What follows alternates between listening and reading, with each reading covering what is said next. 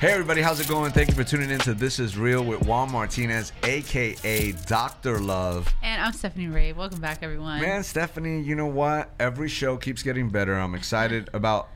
We got a few letters this past week that was super dope. Reading them and hearing from you guys. Yeah, I should have remembered the name. I dropped the ball on that one, but I do remember the story. I remember the story. Mm-hmm. The story is he wrote us a letter and he was like, "Hey, I'm so excited because I guess when we were on years ago." Right.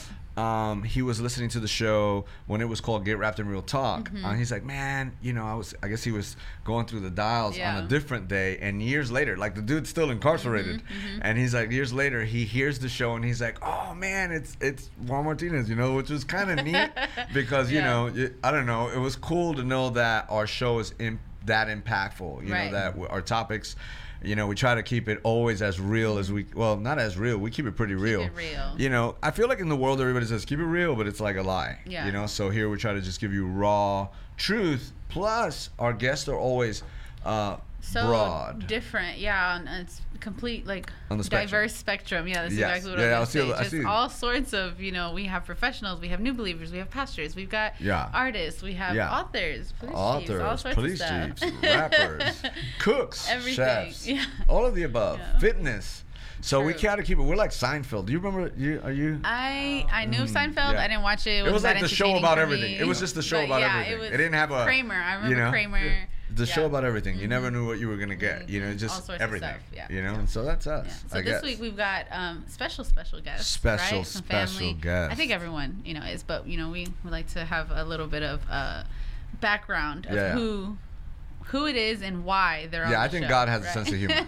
Because he's connected me with two people that are impactful in my life, that are good friends, that one was like ex-narcotics, you know, and then this gentleman here, who, you know, is planting a church. Just, they do all kinds of stuff. He's also they together collectively published Beyond the Yellow Brick Road. Yes. Did you know that? Woo!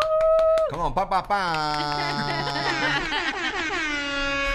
So thanks to this wonderful publishing company and this amazing couple that now what we're doing with the radio, with the book, and being able to get it into the hands of those that are incarcerated, you guys made it possible. So you guys. Without further ado, incredible.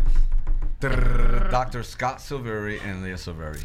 Welcome, guys. Thank you. Guys are How are y'all doing? Incredible, man. You guys look amazing. No, we're excited to be here. Hey, this okay. Is very cool. So I wanted to just ask before we kind of jump into stuff. I kind of, I want to hit rewind. It's kind of like the movie that started and then it goes back. Sure. Okay, so that's what we're gonna do a little bit. So tell us a little. We'll start with you. Okay. Tell us what are some of the things you do today? Okay, so I'm a full-time author. Yep. And that's my day job. Yep. I've written almost 80 books. I write mystery, thriller, suspense. Yep. And that's what I do. I just make up stuff and kill people on the page. And how many? You got about what? 38. 39. 39 bestsellers. Yeah. Wow, yeah. That's an accomplishment. It is. That's a big accomplishment. Yeah. And that's pretty good. That's really good. You gotta admit that. I think it's awesome, and it's funny that you said kill people on page because obviously you think of Stranger Than Fiction, right? It's like the funniest movie ever, but that's me. You know, it's very true. That's very true. It's all this creativity. Yeah. And so, Dr. Scott, what is it that you currently do? And you used to be, tell us who you were in the standpoint of police chief and stuff, because I think that's kind of neat. Yeah. Mm-hmm. No, I retired in 2015 as a chief of police after 26 years in law enforcement. And 12 of those I worked undercover, and 16 during that I was also a SWAT commander. And then in 2015, God told me to retire. And I had 4 years left to a full 30-year pension. Mm-hmm. My city had just given me a 4-year contract. All I had to do was breathe and show up. Wow. And I would have had a very lucrative retirement. And God said, "You're out. Come to work for me." And I did. I walked off with 4 years left. And Leah and I've been serving him ever since. Mm-hmm. Wow. That's How long have you guys been married? 8 years. 8 years. I keep having to think about it, like doing math. Yes. Hey, so I want to know a little bit about, because you guys, you have books too, right, Dr. Scott? How many books you got? I've written about 47 books. Yo, it takes me like I'm like, oh, like hurting, yeah, and then I just here's a book, and here's a book, and here's another book, a book of breath. Books, yeah, they breathe books. Like Scott's like brilliant on the nonfiction side of things. Like he really reaches, like especially men. He's got a lot of nonfiction books for men, and just conquering strongholds and past pain and all of these kind of things that men deal with. And what's your thing? Like when you write books, what's like your common theme? Like what do you want the reader to get? Like I really do. Reaching men is the first thing.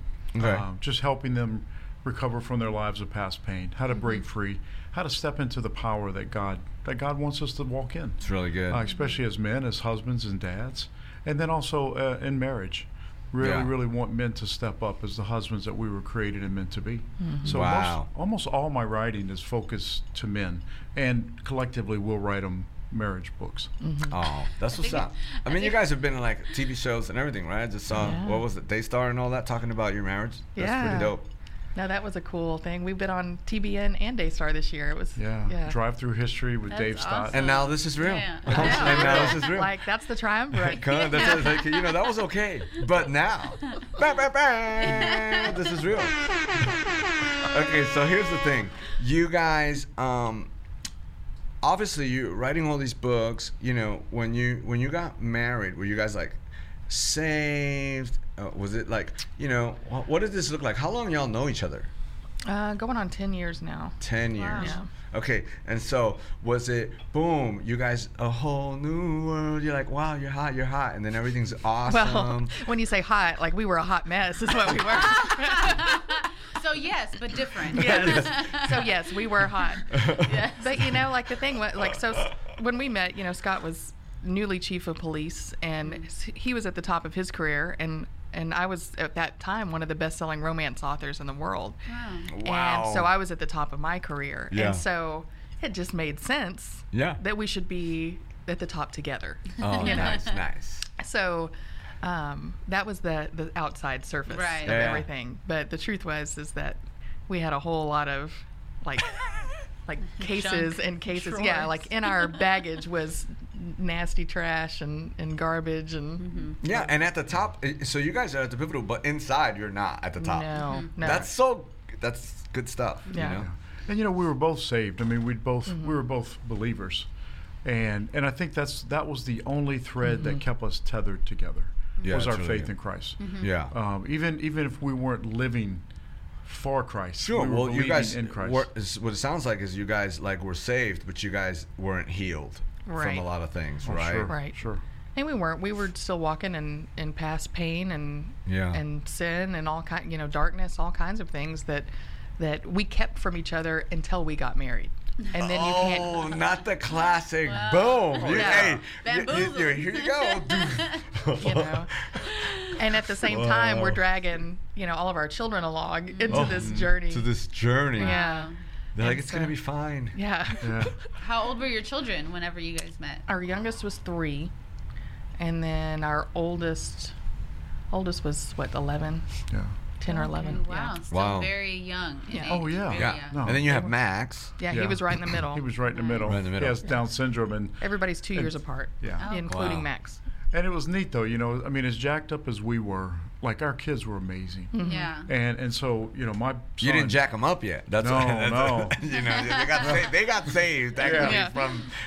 That was amazing. I mean, just that. But, we always talk about God takes care of every little detail. Mm-hmm. Yeah. So my mother, who had passed away 20-something years prior, Max never knew my mom. And my nieces called her Nani. And I never heard anyone else called Nani. So when we started dating, and Max, he has Down syndrome, and he never understood really the concept that his dad has a mom. Yeah. He just knew the word Nani. Nani would love you. Nani, Nani, Nani. So after we met, and they were coming down to visit her kids and her mom for Mardi Gras to visit the first time, I'm like, what do I call your mom? I don't know. She goes, well, the kids call her Nani. Wow. No. And I was like, God takes care of every details. Yes. That's fire. That is so amazing. Max meets her, and all he knows is this is the woman that he's always been told loves him. Mm-hmm. So what? Okay, so obviously we're gonna put some of these baggage out because what? So what? We're gonna put some of these. We're gonna bags unpack out. these suitcases. Yeah, well, because I feel like there's a lot of people who are trying to have a good marriage, right? And it's a lot of external things, right? Like if we get, and it's cool that you guys are like, we're at the top of our game. So it's like, if I get this job and you have a job and we both are like Band-Aid. Houses and we have this, then we're going to have the best marriage in the world. But that's not what you guys are saying. You guys are saying you guys were at the top of your careers, right? And now the work began. Tell us a little bit about that. Like what was some of the struggles early in your relationship? Yeah, you know, for me, I came from a childhood of very dysfunction, very violent abuse my whole life, my whole childhood. And I, you know, just that I hated being a victim. So my law enforcement career was probably centered a lot around protecting people from being victimized, as well as chasing down and hunting victimizers. But that left me with like a messed up inside. I was so messed up. Because you were like an interrogator, right? Yeah, that was one of my specialties, was interrogation and just delving into the human psyche. Almost super fun when you're married. I can imagine. Oh, wow. I'm just like, yo, that's a good book. Yeah. Good movie. Like, you know... just like one of those fiction, non-fiction. Like, where does intense interrogation fit into your love language, right? Yeah. That's my love language, intense interrogation. It's not fun. So you were going through abuse, all this stuff. So you're a cop. You're trying to protect. Yeah, and then then I was struggling with PTSD just from violence on the job, and when you're in the culture, it could be law enforcement, it could be ministry, it could be any culture you're within. You get to normalize bad behavior because the culture protects culture. Well, when we got married, all of a sudden she's an outsider to the culture, and she's like, something doesn't smell right. I know it's cool, but I'm a cop. No, it doesn't smell right. And then once we got married and I retired, I had no badge to hide behind. I no longer had culture to deal with to protect me. You got some books in that too, huh? Yeah, big time. Yeah. And it's not just for law enforcement, because we all do that. Yeah. We all hide behind a persona. We stick our dirty clothes under a rug for so long, and at some point they've got to come out if you want to be healed. And so that's when we came together, that's what I was facing that. And you know, a big part of what I went through was a wilderness season. Like, and even Leah too, we all do that. We were so grounded in our profession. Like you said, if I get a new job or a raise, it'll make me, I'll be better. But and you take that away and then ask, who are you? And you don't have a clue. Wow. So I went through that. Like in my city, people would cater to me because of what I did. I was a chief. I retired. We moved to Dallas. I can't get a booth at Chick-fil-A. And what I realized was all my identity was not grounded in whose I was. It was what I did. So God had to heal me of that. So that sourced you too. Yeah. When you get stuck in that kind of place and in anything, that becomes your source. That's why when people get moved in position or something happens, even in ministry, people get bent out of shape. It's because they weren't really sourced in Christ. They were sourced in what they did. Right. So if that changes, they fall apart, right? They're sourced in a relationship, and the relationship changes, you fall apart. It's like, oh, you really weren't grounded in Christ, you know? Right. So what did that look like for you, Leah? Yeah. Because well, you too were at the top of your... I was, but I saw myself start to shift because, we had everything that we could have wanted. We had money that we didn't know what to do with, and private schools and cars and houses and all of these things, and I was a single mom of 4 kids, and so I've always been very independent, very strong. And I created my company, I got where I was going, and I was a believer as a child. I grew up in church, but I left, and so I had like kind of straying. And then when I had children, I'm like, oh, y'all need to be in church, but I was not living for Christ, and so, but I found like the strong me after we got married, because Scott was so strong that it was a constant clash. And so we got to the point where I didn't even recognize the person I'd become because he was dealing with PTSD. And when that comes along, you're dealing with abuse, you're dealing with, we dealt with sexual addiction, infidelity, all of these things that just one after the other started coming. And then I was a victim. And then you realize, like, I don't even know who I am. Like, how do I get out of this? And at the same time, you have that anchor in Christ that's like, I don't want you to get out of this. Y'all fix this. So you remained because of the anchor in Christ while having to face these things. Yes. right? There's no running away. Right. You know, for you to overcome, you can't run away from that. Right. Mm-hmm. Right. And so how'd you guys do that? What was like some of your first steps, right? Like, because you're, I mean, right? It sounds like there was a moment where you're just like, yeah. Right. And I think moving to Dallas was the first. We took ourselves out of the environment. Out of the village. Yeah, out of the environment. Toxic environment. Yeah, because, South Louisiana, I mean, I don't think Scott realized because he grew up there, but there's such a demonic oppression in that area, and like we feel it when we go down. It's almost like this thing's clinging to you when you go down. It's so strong because like the voodoo and the Catholicism, like all of these things, and it's just a hodgepodge of religions and demonic activity, and when we pulled ourselves out of that, and we're like, like we can kind of see clearly, breathe clearly, and then it was really like a year of like he was saying, like kind of that wilderness of like, all right, what do we do? And when everything kind of came to light, I think everything kind of came to light in Dallas once we had moved, once the veil had been torn off and we had some clarity. And then God started revealing things a little bit at a time. And really our church out of Louisiana, they were like, look, we're not going to let y'all, I mean, they didn't do what a lot of churches do, which is, that's messy, I'm stepping back. Yeah, stepping back. They jumped in with you. They jumped in. Wow. They did. It's really good. And so we went into counseling, and we recommend counseling for everybody. We love it. Yeah. No, I mean, we and again we never walked away from church together. We stuck in and we just clung to it, and even when it was super messy, we just kept going. We kept believing and believing. And you and I talk about, like, what does trusting God look like? Yeah. And it doesn't mean that he's going to give you everything you want, or he's going to agree with you, or even that he's going to answer you. But just, you never turn your back on him. That's it. And that's where that trusting relationship is built. So no matter how bad it got, and it got bad, we never turned our back. We never turned away. And then really I think the key point for me was I went to Leah one day and I just told her, I said, not if, but when I kill myself, I'm not going to leave a mess for you and the kids. Wow.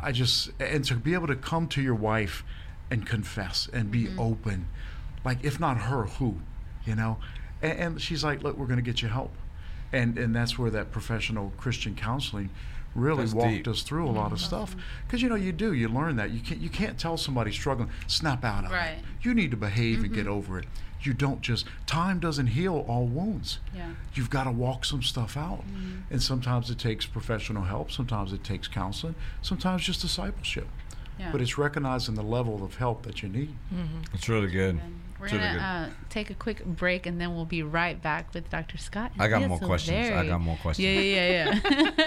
And there's that hand. I'm telling you, you guys don't see it, but, if it wasn't for our media team, man, just... Shout out to Marco, the media guy, and G. They're just always, like, making sure everything sounds good, and then you always see that hand that goes, and you're on. It's just the hand, though. You don't ever see Marco. I feel like the hand is better than the little red light that just says on air. That's true. I like the hand. It kind of reminds me, like, of Thing. The little thing. He's just like, boom.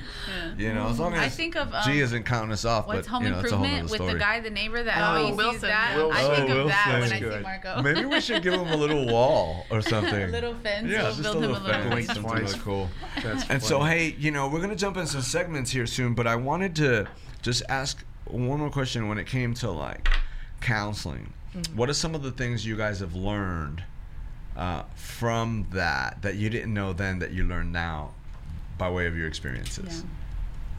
Because it's true. A lot of people hear counseling, they think that, oh no, we're fine, we don't need counseling. And I think, thankfully, we're, as a society, we're growing, and even as believers, we're growing more into taking away the taboo from counseling. So I think it's cool that you guys share about it. Because you made it. Come on, 8 years, you're still going. You're still going. I know. I think for us was, number one, it was a Christian marriage counselor. The fact that everything matters. That really, truly matters. And going in, if you have to be teachable, because like I never forget the first day we went, and I'm like, okay, I'm gonna play this guy. He was a younger guy. Oh yeah, and you're the interrogator too. And I'm gonna play. Look, I had on all my Harley Davidsons. Poor guy. Right? Poor guy. But all the things. I mean, even taking an elevated position, so I have a dominant position over him in the room, and arms crossed when I didn't like what he said, and he spent a little time with her, then she left, and a little time with me, and I'm like, we're going to walk out of here, and he's going to tell her what a great guy I am. And then we're going to go home and get back to living. And I played the game. And look, at the end, he goes, man, you got a really dynamic personality. I'm like, yeah, thanks, right? He goes, but you can get up and leave and don't come back. I'm like, what? Like, whoa. I didn't anticipate that. Yo, that's a good. I have to do that. Oh my goodness. But he says, he says, you do not have a teachable spirit. He said, there's nothing I can or will do for you. Write that down. And he said, so go explain to your wife that y'all can't come back. And look, you go and the wife. Oh, I'm feeling that. I mean, the wife that you have crushed to dust with your illegitimate behavior. Now you've got to scoop her up and tell her we got kicked out of marriage counseling because of your unteachable attitude. Yeah. Look, you want to talk about conviction and humility? It was, and I had to call back and apologize to him. And there's probably a few conversations that you're probably having a few conversations before he says that to you that says something like, if this don't work, we're done. This counseling's got to happen. And then he's like, go. You're like, no. We knew it was. There was no more. There was no options. Yeah. Like we had burned the ships. Counseling was going to be what got us to the next side of the island, and so to have been kicked out because of. But the truth was, I was unteachable. Yeah. Right? It was self-preservation at that point. It wasn't healing for the marriage. It was, I'm going to get through this and still be me. Well, me wasn't working. Yeah. And so your advice, if you're going to go Christian counselor, and you've got to be teachable. Otherwise, you're wasting money and time. Yeah.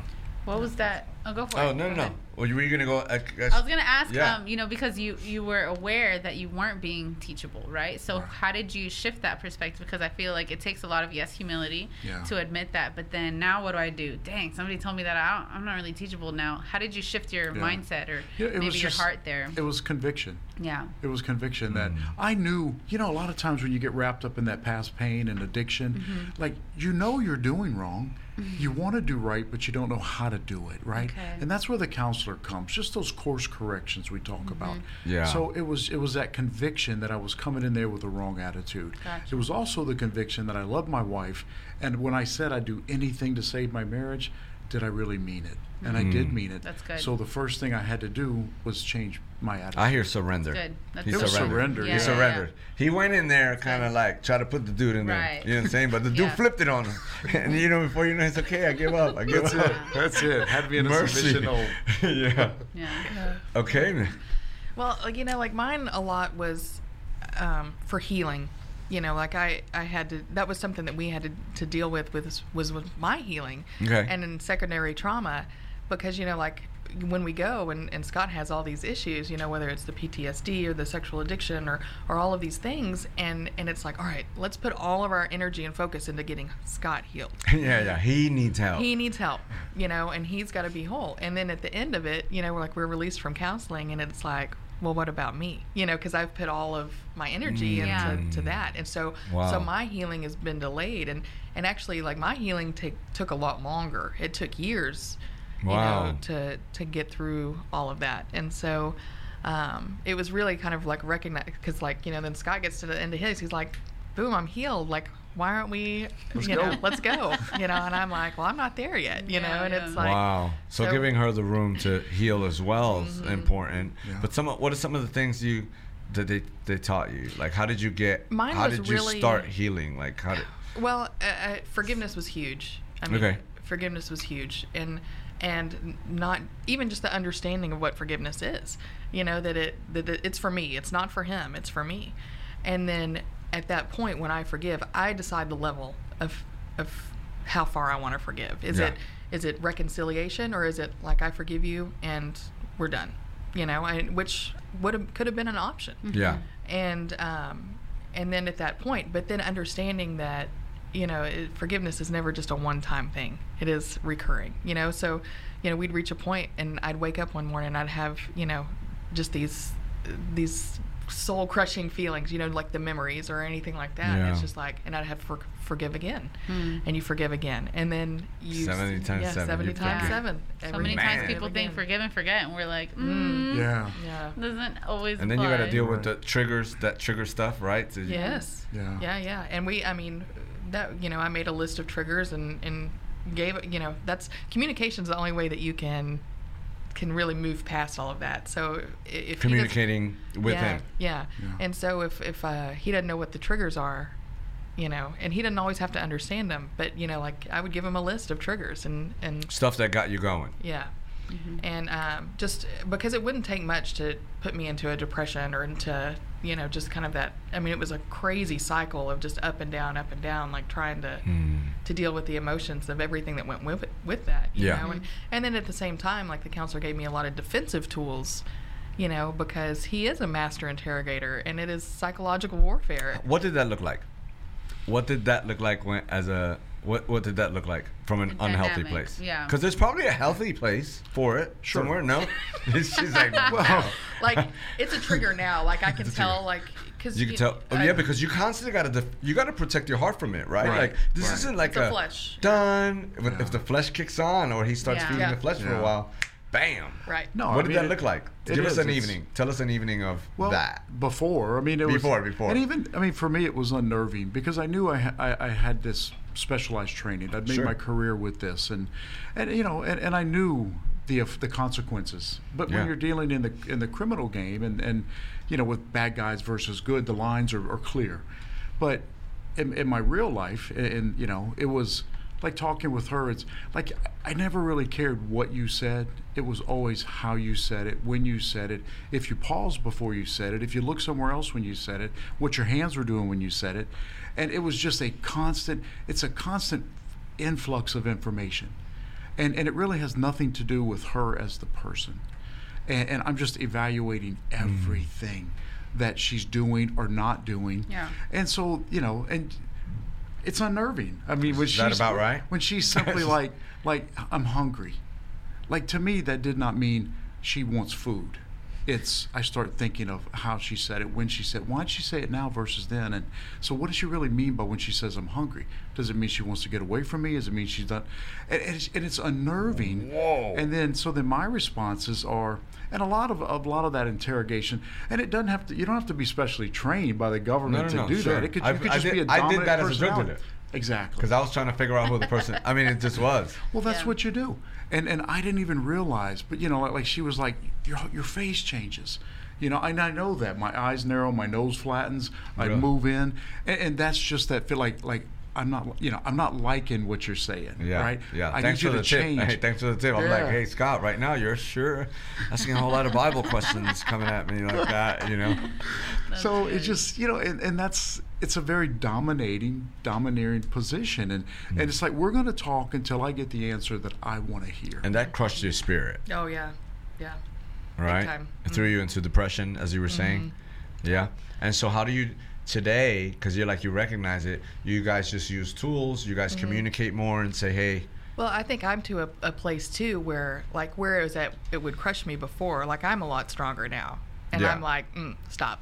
Now you're giving them the eyes like this, and you're leaning in, and you're like, what the heck? Yeah. No, and it's just like, she flipped the script. Like, you can recognize it as it's starting to take form, just like because PTSD flares up the same way, I can always tell. You just learn we know each other well, you learn to read your spouse that well, and now it's just like, stop. Okay. Think about, and I don't put up with it. Yeah. Like, whereas before, like that, I would just cower in the. Sure. Yeah. Sure. So so there is a life after PTSD, no? Yeah. It's a continuing walking out, and on that interrogation side, I guess, when God really healed us and really healed me, and you start thinking back, it's like, God, why'd you let me suffer? Why'd you let me go through this stuff? Why'd you let me? And then he's like, okay, take off that earthly crown. And when I'm ready to put it back on your head, I'll dust it off and I'll restore it to you. Nice. But now that ability to kind of cut through the BS is really when I'm ministering to men and counseling men. Yeah. It allows me to, okay, I hear got a what few you're people I saying. need you to meet. Yeah. Well, it is, right? Because mostly men, it's like, hey, how's it going? Okay. And we know right off the bat it's not okay. Yeah. But it's really taught me with a heart of Christ, the heart of a father. Right. Is let's keep pulling those layers back off the onion. Nice. So in a Christian way, in a God-gifted way, it's become very beneficial. Yeah, I could see that because what the enemy meant for harm, God will turn it around. God will always turn it around. Yeah. I feel like a lot of times the enemy's developing you for the kingdom and he don't even know it. That's good. It's just based on a lie. But when you finally realize the truth and you've been developed, you've really developed because you were actually going after that wholeheartedly from a flesh place. Right. And so you try to get master at it, and then you get saved and it's like, wait a minute, I'm pretty good at this. I just got to do this way. Right. And now you're changing lives, right? Because even there's probably guys out there when you write your book for the police department and all those people that you guys have done stuff for first responders, all kinds of stuff, right, where they're like, that's me now. Oh yeah. Right. Right. That's almost a daily interaction with people around the country, and the wives will read, most of the time it's the wives that'll read our marriage book for law enforcement. It's called Uncuffed, Bulletproof in the Law Enforcement. Where do they marriage. Find that? That's on Amazon, Barnes, everywhere. Okay. Do you guys have a website or something for all your books and everything? Mm-hmm. Yeah, it's at fivestonespress.org. Fivestonespress.org. And she's like, is that accurate?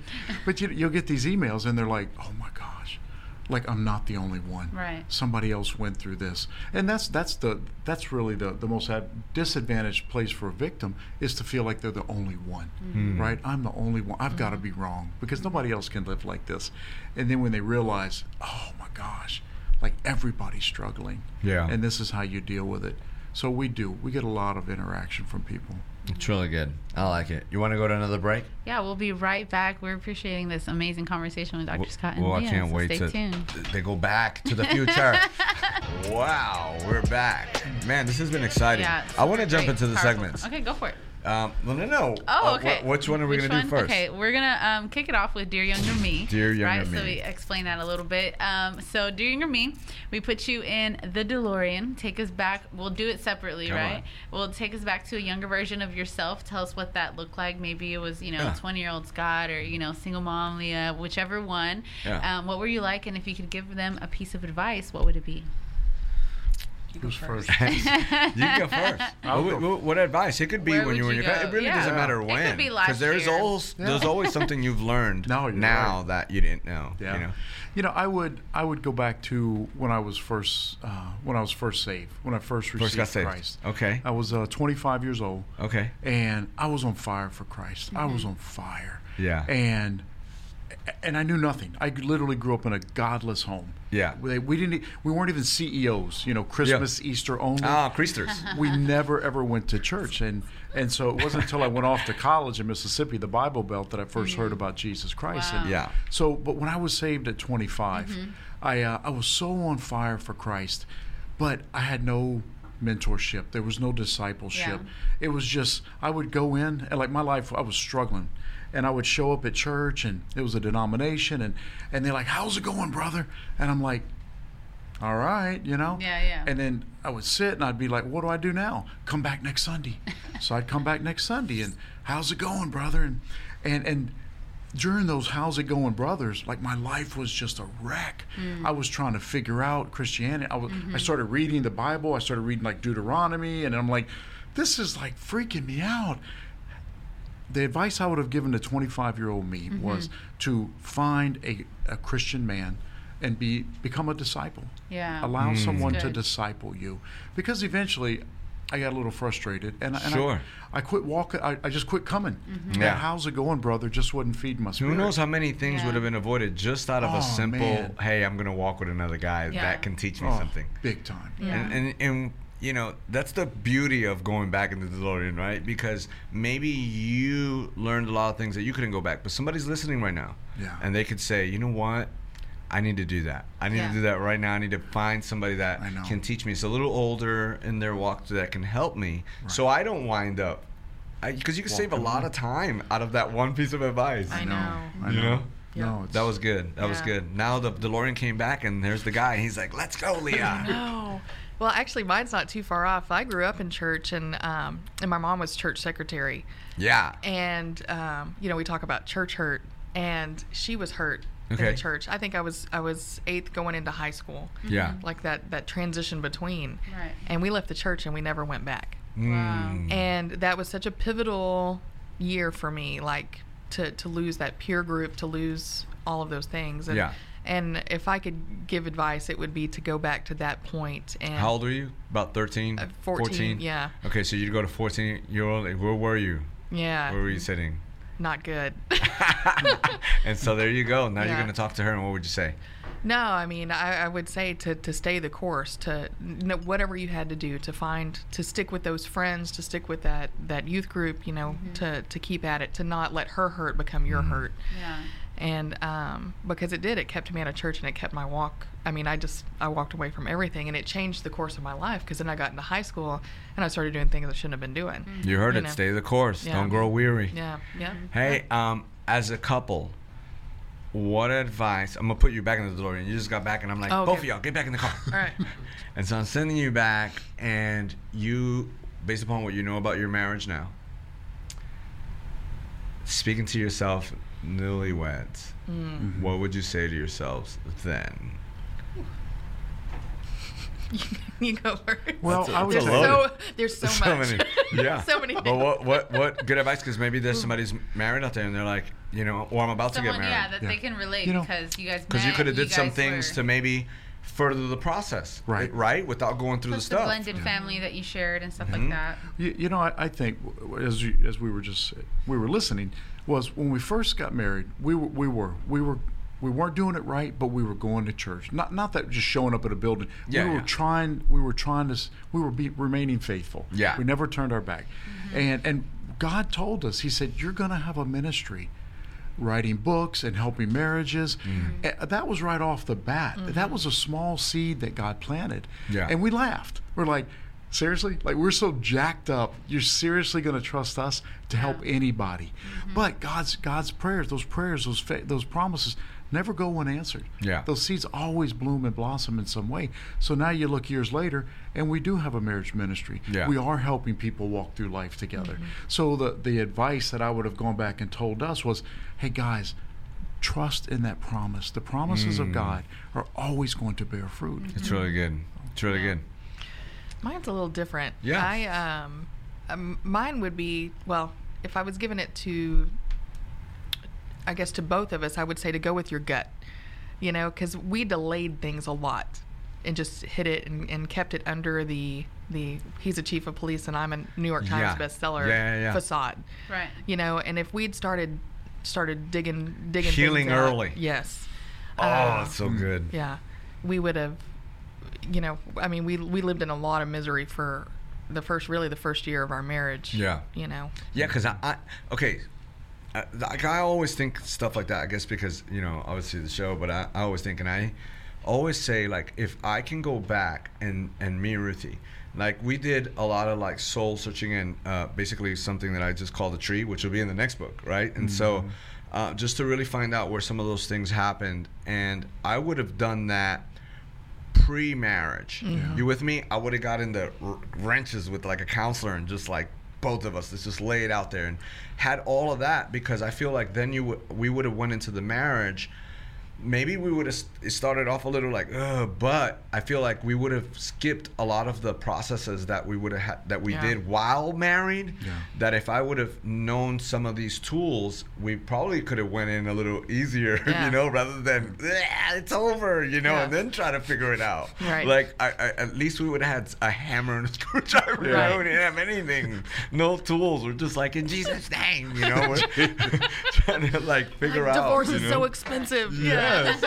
Like, now I'm a Christian, I just can't leave you. It's like all these little things that I'm like, man, I just would have did counseling when we didn't need it. Right. But we did need it. Yeah. You get what I'm saying? Like, when you don't think you need it. Yeah. You know? No, I think even healthy people need counseling. I mean, it's... You never know. I need it now. Yeah. If you're out there. Right. We've got a few minutes left. We're going to jump into the next one, which is the struggle was real, right? So we hear a lot of people talk about the struggle is real right now, but we want to help the people who are listening that maybe can relate to what you guys are sharing, your life story, maybe your marriage or anything that you have shared before, and share with us something that you struggled with, but then how you overcame it. And it can be recent. It can be, in the past, anything like that. Come on. Keep it real.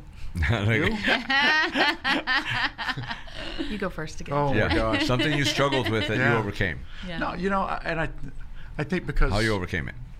I'll tell you, one of the things was when I was 50 years old, and I may have shared this story once, but when I was 50 years old, I'd been struggling with our marriage, struggling with PTSD, struggling with past pain, and it wasn't until I surrendered to that struggle. I was medicating my addiction. I was medicating my pain. And medication never heals. It just satiates the pain. And it wasn't until I was 50 years old that God had put into my heart and made me realize that the reason for a lot of my personal dysfunction was because I'd been sexually molested and just my whole. We need a whole nother life. show for that one. Yeah. So and it was at 50 years old that I realized that my first time being molested was at 12 years old. Wow. And I hated the person that did that to me. And forgiveness, God showed me what forgiveness meant. And he showed me that forgiveness was for me, not for the offender. It doesn't mean what you did to me was right. It meant that I was free from the offense that had taken place. And it wasn't until I gained that freedom that I was able to start moving towards healing. So one of the things is like the struggle is real, and what I would tell people, especially people that deal with abuse as a younger person, is don't judge little you by today's you. Because I used to hate young Scott, right? I'm like, you little punk, how could you have been a victim? How could you let that happen? But that's me, Scott, talking. And I wasn't there back then. Right. That's so really good. We carry a lot of guilt based on that self-condemnation. Like punk, he's beating himself up. Yeah, exactly. Yeah. And that's what we do. We keep heaping guilt on ourselves for allowing something to happen that was out of our control back then. That's super good. Yeah, that is good. Oh, man, for me, the struggle is real. The struggle was because you overcame it. Thank you. Or maybe you overcame it. And maybe you're still overcoming it. Maybe you're in the middle of a. I think forgiveness is probably the key to all of it. Okay. Being the struggle was real. Because with me, because I like Scott said, I was crushed to dust. And it's like, I know that there's women like that out there. Yeah. That have gone through everything. Like you're dealing with other women. You're dealing with all of these things that are coming in, and you're like, and sometimes it's easier to forgive him than it is to forgive everybody else. And I really struggled with that, especially people that were friends who knew what was going on. And so it's like understanding that forgiveness, I had a litany in the shower of names, and I would have to speak them every day. And of all of these people. Because you were upset that they did nothing? Yeah. Is that? Or didn't say anything. They just pretended I was their friend, and, but everybody else knew what was going on. Wow. Kind of thing. It's that that cop code of silence. And then, and then you're dealing with other women at the same time. And it was really hard for me. It was easier to forgive him than it was to forgive those other people. Wow. And so I really had to just speak the names out loud, and there's power in the spoken word. Right. And so when you speak the names like that, I don't know how many months it took, but it took months. It didn't take just one time. It took months to just keep forgiving. That's really, really good. I love that. Yeah. So you have another question? No, did we have another? Oh, yeah. You want to do another one? Yeah, well, no. What I want to ask is, what advice would you give, if you just said, boom, I'm going to give this advice to someone today, based upon what God has taught you, what advice would that be? Someone listening out there. Well, from a man's perspective, I always, 1 Corinthians 16, 13, 14 really changed my life. And it's said, stand strong, be firm, act like men. And that's 13. Yeah. And I could do that. I could be hard and tough. 14 says, and in all you do in love. And I'd missed that part until I surrendered, and God, love wins. That's exactly what it was. So for men, the advice that I would is that you can be strong, stand guard, and act like men, but in all you do in love. Man, he has that voice. You know, he has that voice. He kind of got me right there. I was like this. You're like, okay. I see. Yes, Yes, I will love today. You know, he's like all burly, and then he's like, or husky. He's all husky. You know, the big biker guy, right? And then he's like, hey. Then he goes, you know, and then he's like, in love. You know, so you would never think he's like this tall guy, you know, biker looking. You know, just from the voice. I love you, dude. I love you too. Okay. So, Leah, what advice would you give? Any advice that is dear to your heart that you would give to another person out there? Yeah, I think that submission is the key, and it's the word that's probably the most misunderstood. Sure. You know, and I think especially for women. Okay. It's the most misunderstood because if you're submitting, you know, I mean, we all have to submit to somebody. Yeah. And I think one of the best pieces of advice I got, you know, for Scott was to honor him where I want him to be, not where he currently is. And so good. And you know, like, and you have to submit to do that because they're not always honorable, and they're not always deserving of your respect. But if you're submitting to the Holy Spirit, you know, and you're really digging into that scripture about wives submit, and you know, and it's like we were talking about earlier, like he puts it in print because it's necessary. You know, because that's not something we do well. And if you have that heart of submission where you can honor him where he deserves to, where you want him to be, where you see him being. Show me what that looks like. Man, honor him. Yeah. Honor him to where he should be. Oh my gosh. What does it look like? Like he's incredible. Like, I mean, if you saw, you know him, so you know his heart. Yeah. But look, he loves people like I've never experienced or seen. You know, the way that he loves men, the way that he has a heart for him, the way he stays up at night, you know, and worries about them or cries for them, or, you know, I mean. That's really good. You guys, we need like a couple parts to this thing. We need to do different things, but I'm pretty sure we'll see them again. Layers. Yeah. You know what? Thank you so much for joining us on our show. Where's your website? Where can they reach you? That's ScottSilverii.com. ScottSilverii.com. And Five Stones People. Press. FiveStonesPeople.com. FiveStonesPeople.com. I'm telling you, they're incredible. Thank you so much for tuning in. Don't forget that if you delight in the Lord, He'll give you the desires of your heart, which is really His heart. Go after Him. Thank you guys for tuning in. Thank you all for being our guests. Be sure to watch us on YouTube at This Is Real with Juan Martinez. And if you're looking for a home church, you can visit us at www.getrap.tv for all of the information, service times, and locations. Or you can write us at P.O. Box 671-626, Houston, Texas 77267. And finally, we want to thank all of our partners for making this show possible by showing love and support. And if you would like to partner with us, you can do that by visiting juanmartinez.tv. And we're going to end the show with the heavy hitter of the week, and that is the song Priorities by Andy Mineo. So stick around and take a listen, and don't forget, as we always say, that's a wrap.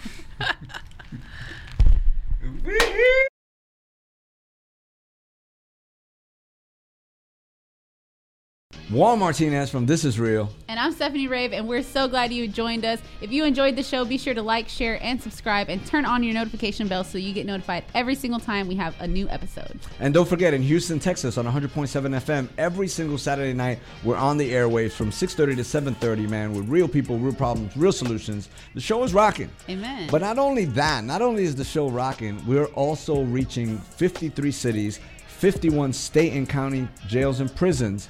And what we're doing is we're bringing the word to them. We're bringing them some laughter and some good times and some fire. Amen. And so for that, we need some partners. So if you want to partner with us, please click on the link below. And don't forget to follow us on social media, #ThisIsReal, or on any other platforms, Pastor Juan Martinez. Hey, that's a wrap. Peace.